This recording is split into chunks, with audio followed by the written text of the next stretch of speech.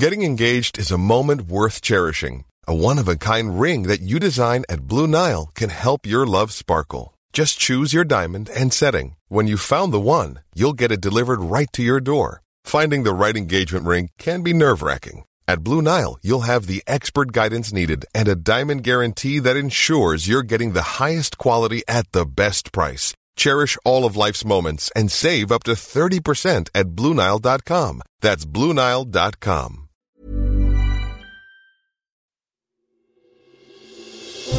Question of the week from the Naked Scientists. Hello, welcome to Question of the Week. I'm Katie Haler, and this week we're answering this electrifying question from Michael. Why can't batteries such as AA or AAA size be recharged? What's the difference between regular batteries and rechargeables, especially lithium ones? Is this a big battery conspiracy to sell more batteries, or are there valid reasons? A big battery conspiracy, huh? Well, here are three scientists who can root out this recharging riddle. Gareth Hines from the National Physical Laboratory, and David Hall and Dee Wrinkle from Cambridge University. Gareth first. There are two types of battery: primary cells, which are designed for single use, and secondary cells, which are rechargeable. Every single battery in the world consists of two electrodes, one we call the positive, the other is the negative, separated by some sort of an electrolyte solution, that is, a salt dissolved in a solvent. When a battery is discharged, electrochemical reactions occur at each electrode, converting chemical reactants to products and generating electricity. However, there are many choices for the electrodes and for the salts and solvents.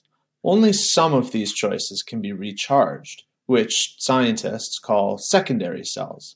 But for others, like most AA and AAA batteries, using the stored energy is a one-way street. Whether a battery is rechargeable or not depends on what the positive and negative electrodes are made of. The most common AA and AAA batteries are called alkaline batteries, and these have zinc metal and manganese dioxide electrodes. When you use the battery, the zinc metal is eaten up and you form zinc oxide. Unfortunately, this reaction is irreversible, which means that you cannot get the zinc metal back if you recharge the battery. In a secondary cell, the electrochemical reactions are reversible. For example, in a lithium-ion battery, the very small lithium ions can easily insert into both electrode materials, usually graphite and a mixed metal oxide. So the electrochemical reactions work equally well in both directions. This means that the battery can be charged and discharged many times. There are also rechargeable AA or AAA batteries, such as the nickel metal hydride battery. The reactions in this type of battery are reversible, which means that you can recharge the battery and use it again. So this is not a conspiracy by battery manufacturers. Primary cells are inherently limited to a single discharge, while secondary cells are not. Ultimately, when choosing a battery to use, one has to consider the energy needs of the device. For example, a cordless drill needs lots of power in short bursts, which takes a higher voltage battery. But a smoke detector uses very small amounts of energy over a long period of time, and so it needs low voltage batteries, such as your standard AA or AAAs. I just need to remember to check which batteries are the rechargeable ones before I put them in the charging station. Thanks Gareth, Dee and David. From batteries to boredom now, because next time we're boring into this question from Douglas. Do animals get bored eating the same thing all the time? Like sheep, do they get bored of one type of grass? If you think you know the answer, get in touch. You can email chris@thenakedscientist.com. You can find us on social media or join the debate on our forum. That's thenakedscientist.com/forum. Until then, thanks very much for listening and goodbye.